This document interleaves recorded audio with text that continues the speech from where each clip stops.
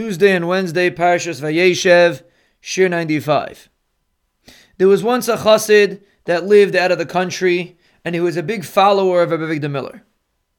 He once came to New York, and he wanted to hear a live shiur from Rabbi Avigdor Miller.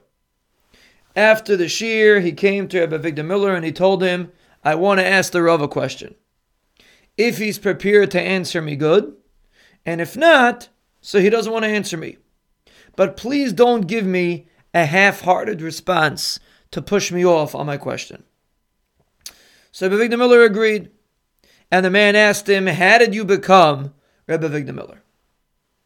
So initially Rabbi Avigdor Miller responded, it's because I learned in Slobodka. But the man asked back, we made a deal. It has to be a complete answer. Not everyone that learned in Slobodka became Rabbi Avigdor Miller. So then Rabbi Avigdor Miller added, and he said, from the day I left Slobodka, not a day went by that I didn't work on chayves halavavos, which means the obligations of the mind, of the heart. And that is why I became Rabbi Avigdor Miller.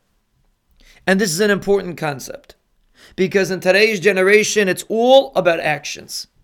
What did you do? What didn't you do? Can you check this box? Can you check that box?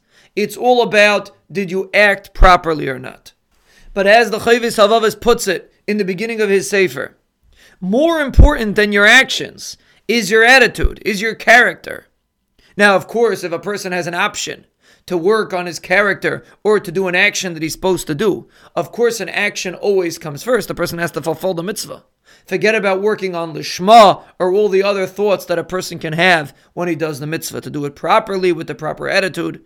If it's a question, either working on doing it with the proper attitude and maybe not doing it, or doing it without the proper attitude, that's not a question.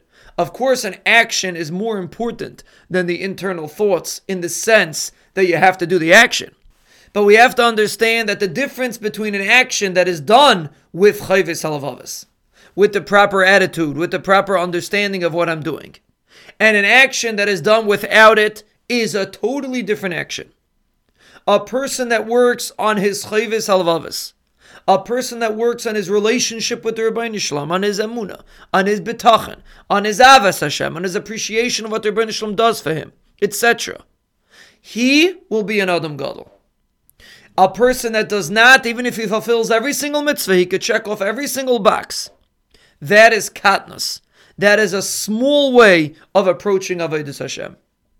And the secret to becoming an Adam Gadol lies in your character, lies in the way you approach Avodas Hashem, lies in the way you relate to the Rebbeinu Shalom on the inside, because that's really what counts in a relationship.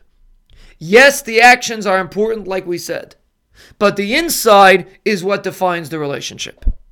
And an Adam Gadol is someone that has a real relationship with the Rebbeinu Shalom, and someone that does not have a real relationship is not a Gadol. And that is defined by Chayves Halavavos. That is defined by our attitude towards the Rebbeinu Shalom, towards Avodas Hashem.